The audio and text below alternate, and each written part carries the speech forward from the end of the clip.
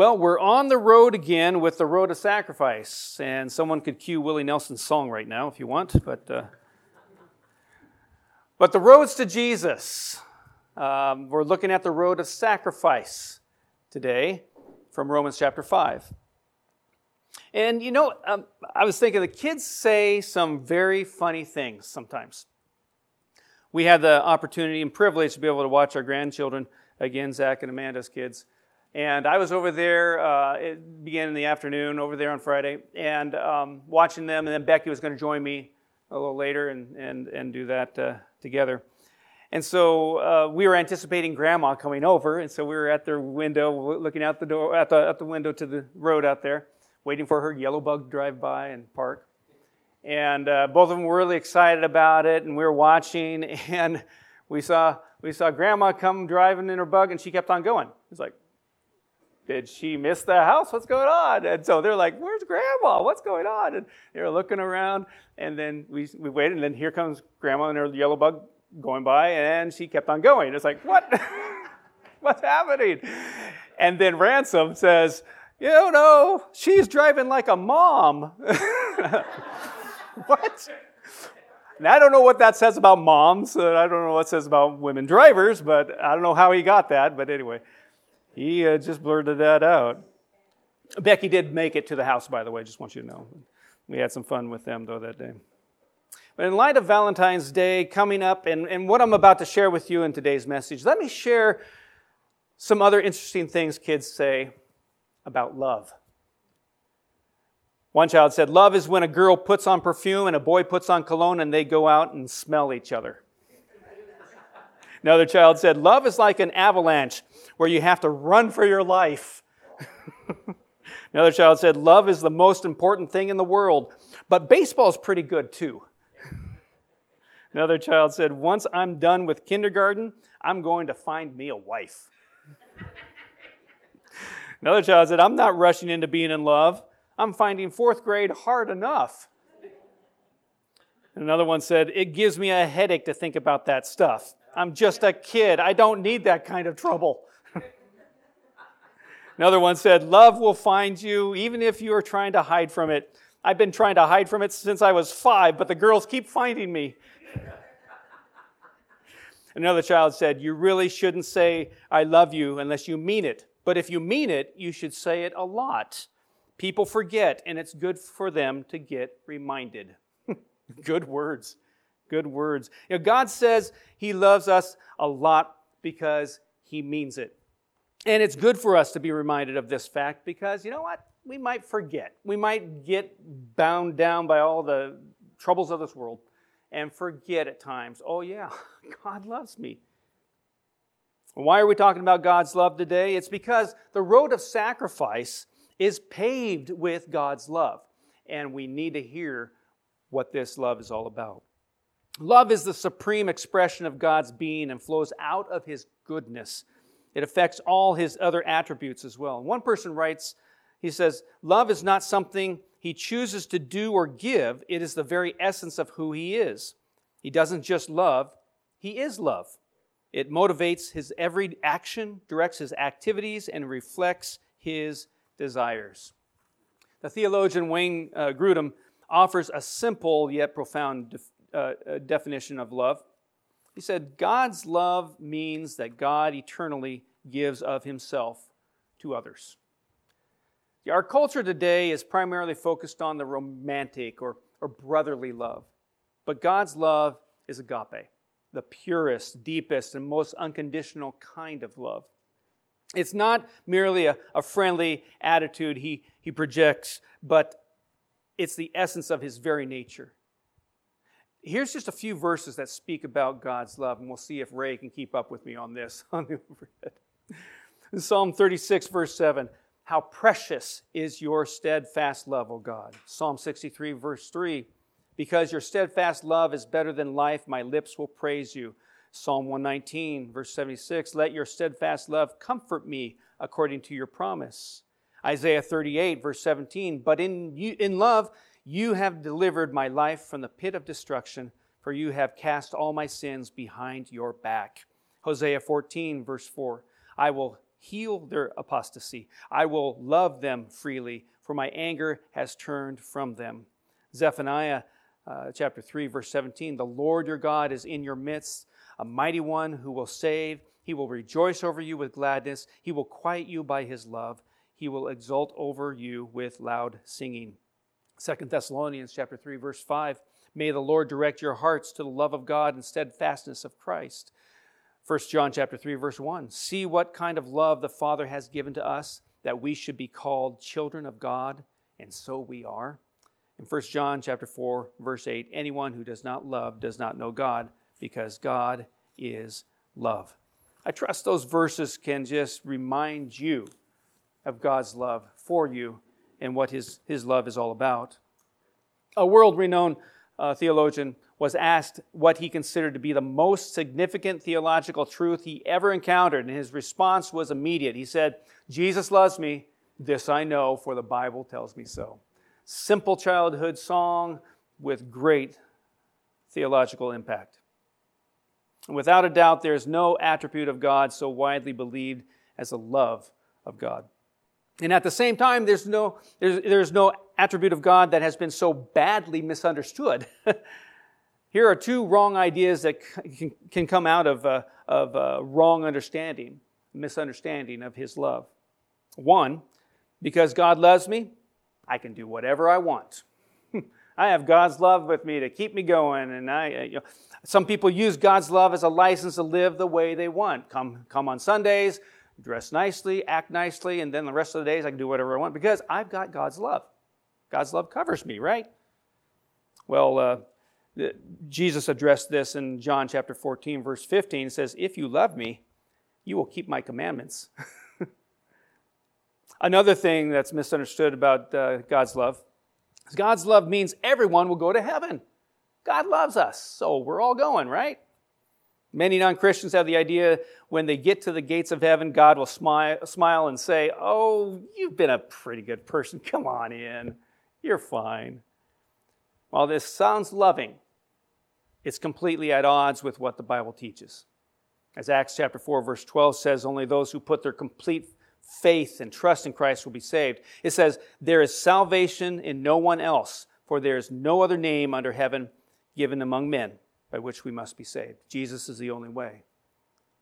As Max Lucado says, Jesus loves you just the way you are, but He loves you too much to let you stay the way you are.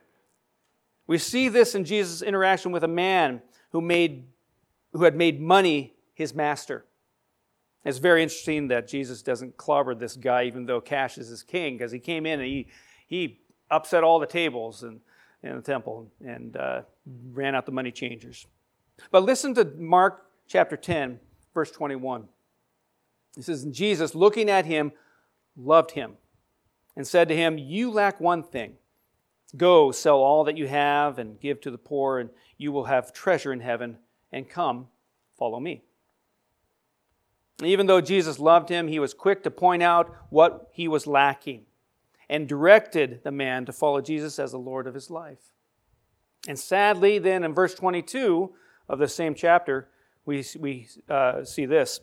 Disheartened by the saying, he went away sorrowful, for he had great possessions. Jesus loved this guy and yet let him walk away. His love never compromises His truth. And human love is generally a response to the conditions and circumstances around us. We love because someone pleases us or because they're good looking. By contrast, God loves us because that's the kind of God He is. Period. He loves us. Nothing in us causes Him to love us. He just loves us.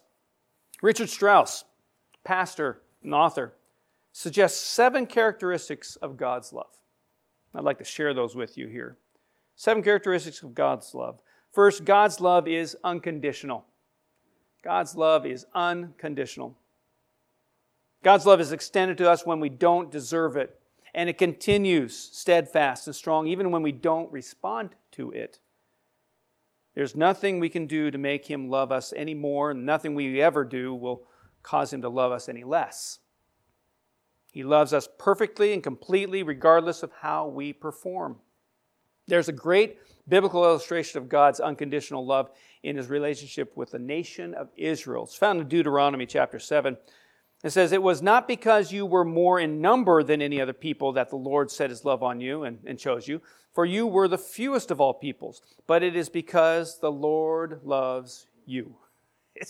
The Lord loves them. That's it.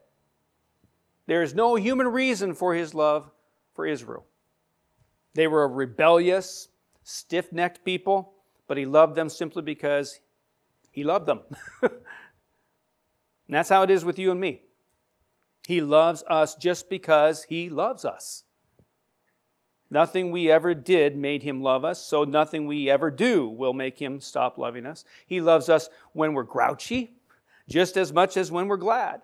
He loves us when we sin just as much as when we don't. He loves us when we open our mouths and say things we know we shouldn't have said.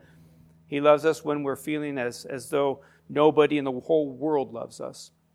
And he loves us even when we don't love ourselves. He never stops loving us. His love is unconditional. Another thing about God's love is eternal. God's love is eternal. We can never exhaust the love of God. Jeremiah 31 verse 3 says, "I have loved you with an everlasting love." That everlasting love reaches into eternity past, and he knew us and loved us before he made us, and he will love us for eternity to come as well. As Paul assured us, nothing shall be able to separate us from the love of God. And the love of an eternal God must be an eternal love.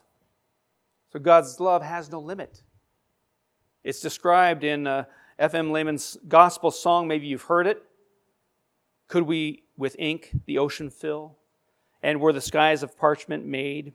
Were every stalk on earth a quill, and every man a scribe by trade? To write the love of God above would drain the ocean dry, nor could the scroll contain the whole, though stretched from sky to sky." I'm sure we could have Julie sing that whole song a cappella right now. Beautiful song. Beautiful song. God's love is infinite and it's eternal. God's love is also holy. God's love is holy. Since God is holy, then his love must be a holy love that expects holiness in those he loves. God will use every loving way to encourage our obedience. He does that because he loves us. The writer to the Hebrews encouraged us not to regard God's discipline lightly. It's the evidence of his love for us. In Hebrews chapter 12, verse 6, it says, "For the Lord disciplines the one he loves." He knows that obedience to his word will be for our greatest benefit, so he takes steps to help us want to obey him. It reminds me, Becky and I, when we raised our kids, we gave our kids every opportunity to obey us, every opportunity to do what is right. What we did is we made what was wrong seem so horrible and awful. They'll want to do what's right. So we, as parents, maybe you've been there before, as parents, we want our children to do what's right. We raise them to be able to think for themselves, of course, but make good choices, and again, to do what is right. God wants us as well, too, doing the same thing. He wants us to obey him. And so he takes every step to help us want to obey him. If he didn't love us, he wouldn't care about our well-being. So God's love is holy. God's love is also comforting. God's love is comforting. True love brings security and comfort. When you're loved by someone, you feel secure when it's that true love, genuine love. And when we grasp the reality of God's love, we won't be looking for our security in jobs or in bank accounts or in investments or houses, our husband or our wife, our friends or our health. We'll rest in the Lord free from all fear, secure in the assurance that he is going to provide all that we need and protect us from everything that won't be for our good. Listen to what John writes in 1 John chapter 4, verse 18. It says, "There is no fear in love, but perfect love casts out fear. because fear involves punishment, and the one who fears is not perfected in love. Understanding God's love eliminates all fear. Fear of God's discipline, fear of what tomorrow holds, fear of losing a loved one, fear of losing a job, fear of disasters, fear of global war, fear of suffering, fear of death, fear of being alone, fear of rejection. You can just place whatever you want in that fear of blank spot. God loves us. There's nothing to fear. His love is comforting. God's love is also life-changing. God's love is life-changing. Now, most of us long to be loving people, able to give love to our spouses and our children and other believers around us and our friends and in our community, and most of all, of course, to the Lord Himself. But we find it so difficult sometimes. It's nearly impossible for us to love others unless we are convinced that we are loved too. Some of us might be a little hard and calloused and insensitive and unloving people because we're not convinced we are really loved. We ask ourselves, why should I be loving to others when nobody shows any love to me? God's love can change that. We can find all the acceptance and the affection we crave in God. Then when we are confident that we are loved, we can extend love to others. As John writes in 1 John chapter 4, verse 19, we love because He first loved us. It's true. God loves us. We may never be able to grasp it fully with our human understanding alone, but God is ready to make it real to us if our hearts are open and receptive to His Word. Then, secure in His love, we are able to reach out in love to others unselfishly, sacrificially, unconditionally. And it will influence our relationship with those around us. God's love is life-changing. God's love also, too, is self-giving. God's love is self-giving. To say it another way, love is a verb, not primarily a feeling. Whenever we talk about love, there should be the one giving and the other receiving. We always have that interaction going on. Our love is often selfish and demanding, but God's love is pure. God wants to communicate Himself to us, give of Himself to us, and give His very best to us for our benefit and our blessing. And because He is love, He loves to give. Jesus said He gives good things to those who ask Him. And James went so far as to say that every good gift finds its source in Him.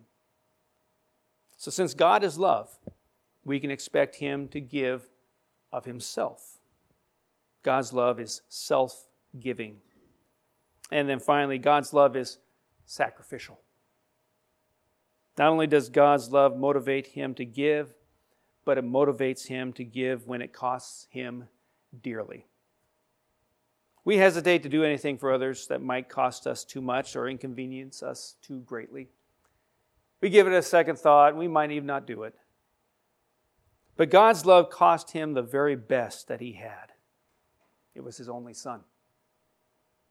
God giving His Son involved more than allowing Him to leave heaven's glory and enter our world. It meant allowing Him to die in our place. And it meant to pay that awful debt of our sins. God proved His love by sending His Son to the cross as an atoning sacrifice for our sins. 1 John chapter 4, verse 10 says, "This is love, not that we have loved God, but that He loved us and sent His Son as an atoning sacrifice for our sins." That is sacrificial. And one of the clearest passages about God's love is found in Romans chapter 5, verses 6 through 8. We're going to look at that for a little bit here today. It says, "For while we were still weak, the right time Christ died for the ungodly. For one will scarcely die for a righteous person, though perhaps for a good person one would dare even to die. But God shows His love for us in that while we were still sinners, Christ died for us."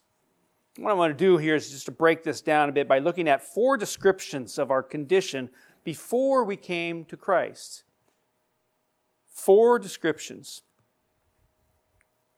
First, there's the weak. We became weak. This word is usually applied to the sick and to the feeble, to those who have been wiped out by some kind of disease.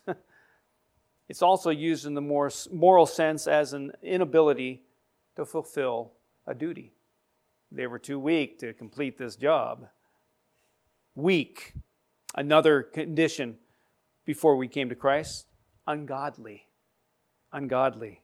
Even if we could change, we had no desire to change in the first place.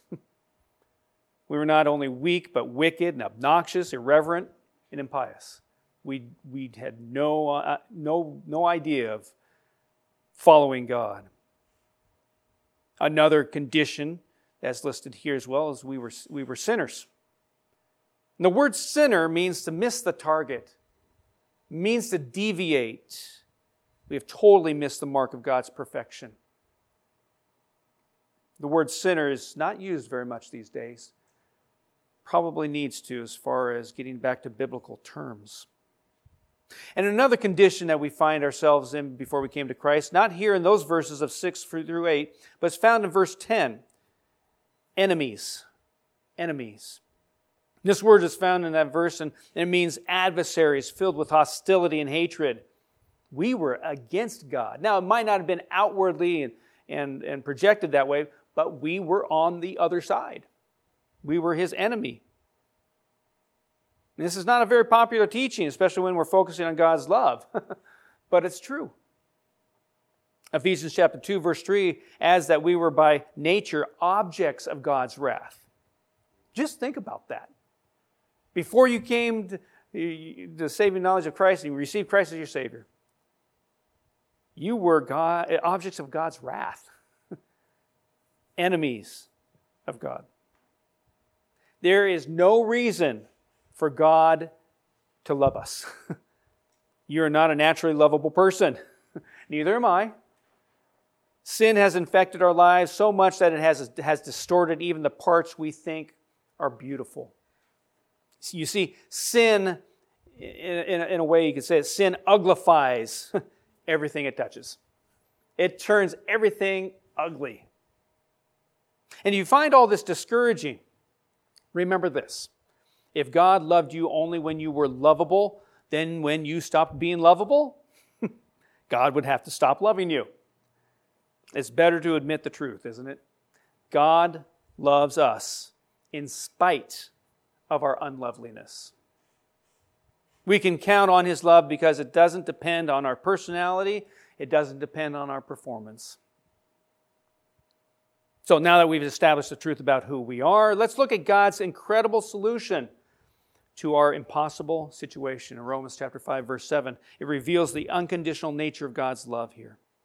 Romans 5, verse 7 says, "For one will scarcely die for a righteous person, though perhaps for a good person one would dare even to die." I wonder how many people I would be willing to die for. That list isn't very long. It's pretty short. Maybe your list as well, too, is pretty short. Maybe there aren't any people on your list. But if you look at verse 8, it says, "But God shows His love for us, and that while we were still sinners, Christ died for us." You see the timing there? While we were still sinners. Oh, man. The wonder is not that Christ should die for us, but that He should do so while we were weak, ungodly, rebellious sinners, and the enemies of God.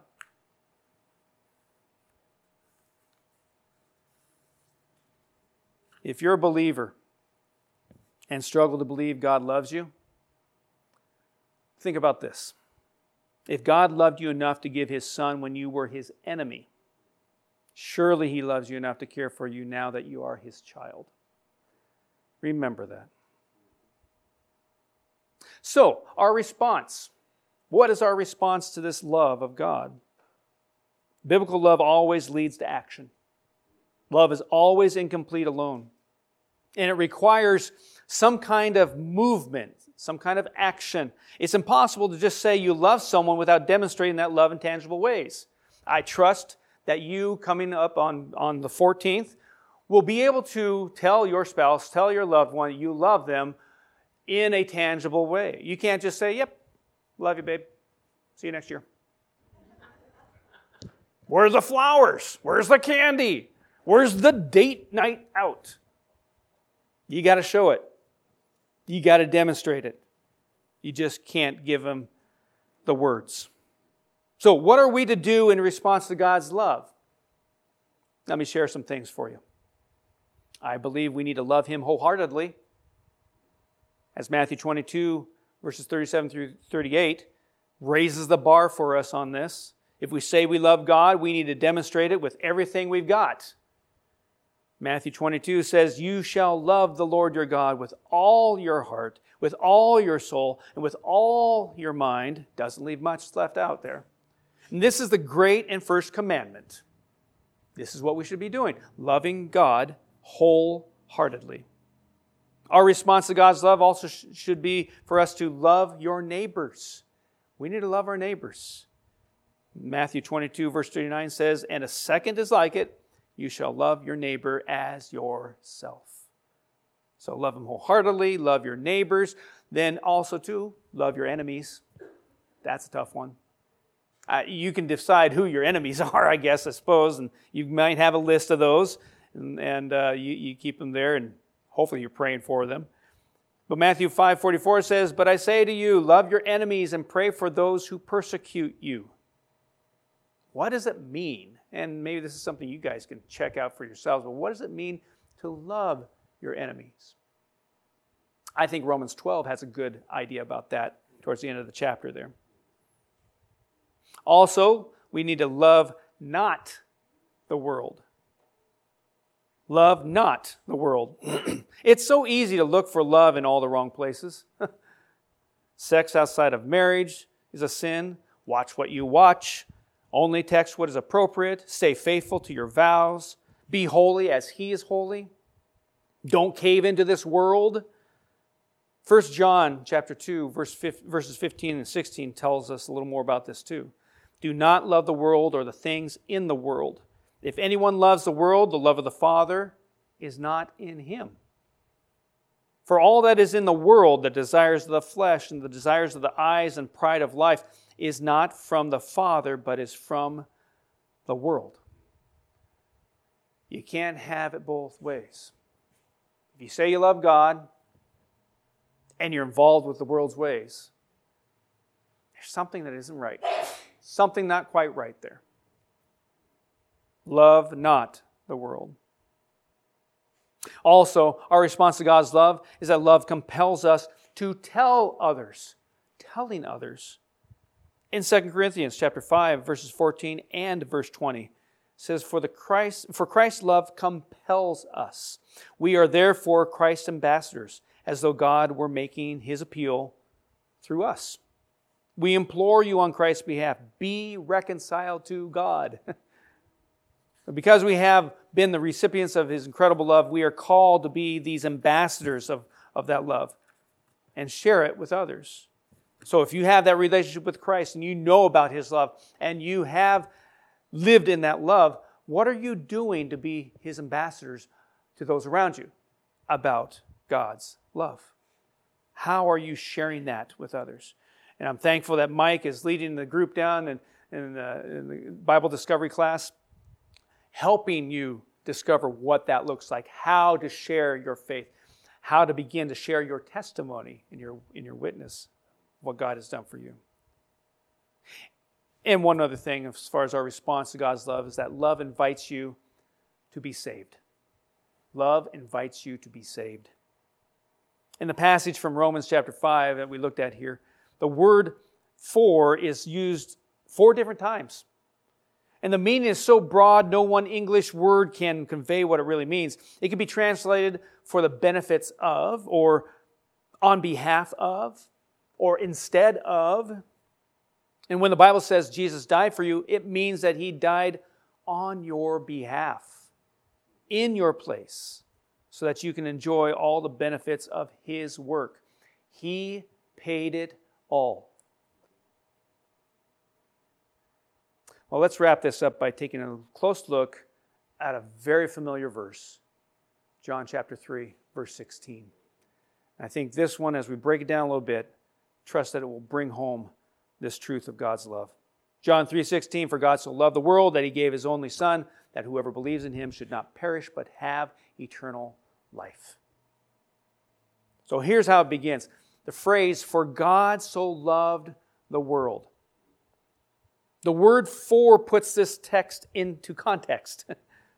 If we go back a few verses from here, we read that during the time of Moses, God's people experienced a plague as a result of provoking God.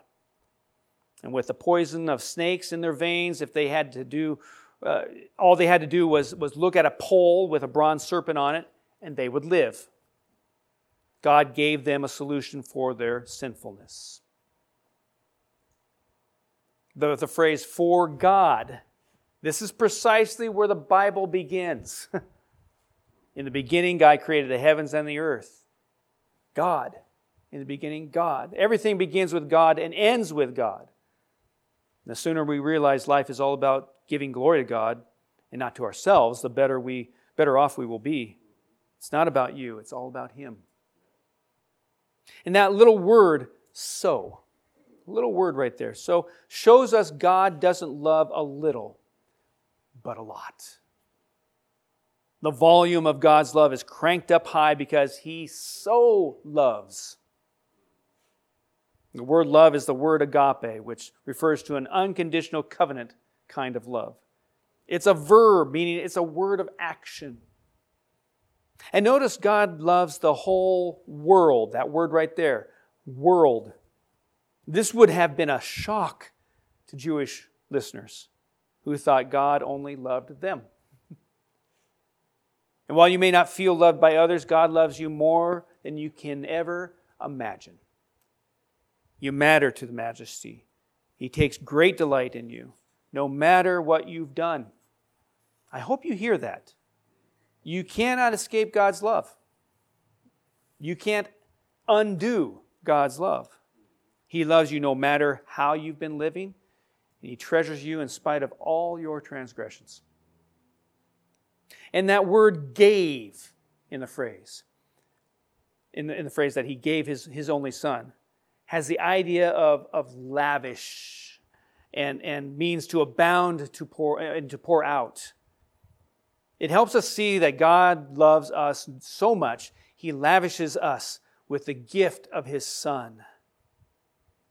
And the phrase, His only Son, is very significant. The idea is that Jesus is the unique, one and only Son. In some older translations, as you're familiar with, is the only begotten Son.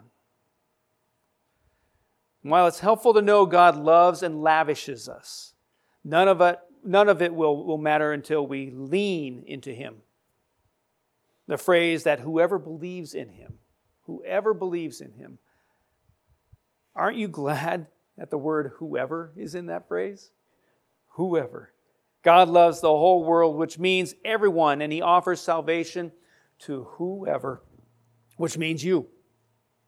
He loves the whole mass of people. He loves you and He loves me in our mess. He loves you. And to believe means to trust in and rely on and lean into.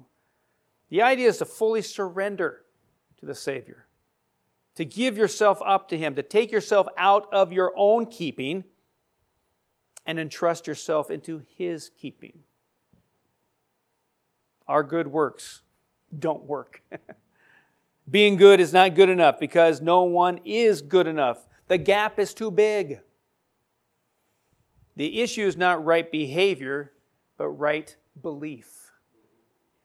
The only way for sinners to be saved is by repenting and receiving the Savior, by leaning on the Lord Jesus Christ. John chapter 1, verse 12 says, "Yet to all who received Him, to those who believed in His name, He gave the right to become children of God." Unfortunately, not everyone will benefit from what Christ has done. The offer is inclusive, but the application is exclusive.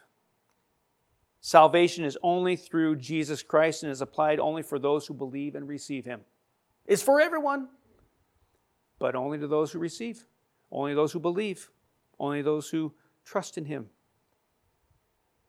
So God loves and lavishes, and when we lean into Him, we will live. Look how this verse ends. Should not perish, but have eternal life. The only negative aspect of this verse is found in this phrase. To perish, that word there, perish, means to be eternally separated from God. I don't know about you. I don't want to go there. I don't want to be eternally separated from God. Even here, where we live and the world we're in, God is still with us. Imagine what that would look like without God. Another word for all this is hell, a place of eternal and conscious judgment. It's described as a place of darkness, of weeping, of gnashing of teeth, eternal fire, and torment. Doesn't sound like a fun place to me. And that word but shows a contrast. We don't have to perish. We can have eternal life instead. There's no way you can earn God's love because it's not for sale. Nothing we can do to make God love us any more than He already does. And there's nothing we can do to make Him love us any less. You're stuck with God's love. You are more sinful than you ever believed, and more loved than you ever dared to imagine. So here's the question. What more does God have to do to show you that He loves you? What more does God have to do to show you that He loves you? Didn't He sacrifice enough already? Probably the best known and most loved of all hymns is Amazing Grace. The composer, John Newton, best described himself in the words, "A wretch like me." As a sailor, he was notoriously profane. His debauchery led to his being enslaved, but eventually he became a ship's captain in the English slave trade. One day in a terrible storm in the northern Atlantic, when it seemed the ship and all on board would be lost, Newton called upon the God he had rejected. His last years were spent in ministry and hymn writing. The truth behind the song was Newton's realization that salvation is based entirely on the grace of God and not on any goodness of our own. There's nothing we can do to earn this. As the song says, "Amazing grace, how sweet the sound that saved a wretch like me. I once was lost, but now I'm found. Was blind, but now I see." D. James Kennedy once gave his testimony in seminary. He told of his conversion. He woke one Sunday morning when his radio alarm came on and a religious program was playing. And the speaker asked this question, and it might be a great question for the Bible discovery group and discussion group that's going on. A great question to ask after you give your testimony. The speaker asked, if you were to die tonight and God asked you, "Why should I let you into my heaven?" how would you respond? Imagine hearing that when you're waking up out of a dead sleep and to the alarm radio coming on. And here's this guy asking you this question. If you were to die tonight and God asked you, "Why should I let you into my heaven?" how would you respond? It's a great question. A great question. Because it gets people to evaluate where they're at. Who are they trusting in? What are they trusting in? Do they even trust in anything at all? That is the question everyone, though, must answer at some time. Why should God let you into heaven? Why should He? And there's only one satisfactory answer. Because while I was still a sinner, God showed His love for me, and Jesus died in my place. There's nothing that I could do to earn my way to heaven. Jesus Christ paid it all. When it was impossible for us to reach out to Him, He reached out to us and loved us sacrificially. That's the road. That's the road of sacrifice. What He has done for us. And He loves us so much. So here's the question for you. How will you respond to His sacrificial love? How will you respond to His sacrificial love? I invite the worship team to come on up. And as they do, I'm going to pray. And I believe this next song that we sing might be able to be a prayer for you as well too. Let's pray.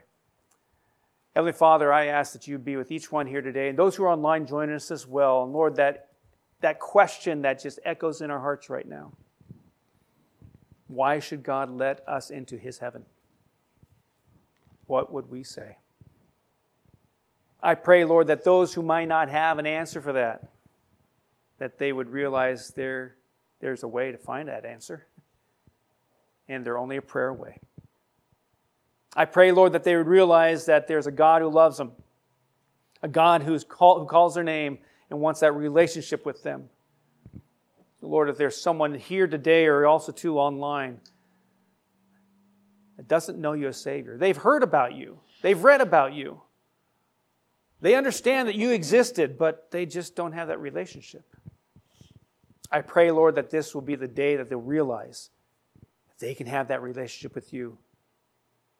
And all they need to do is just spend some time praying, agreeing with you, yes, I am a sinner.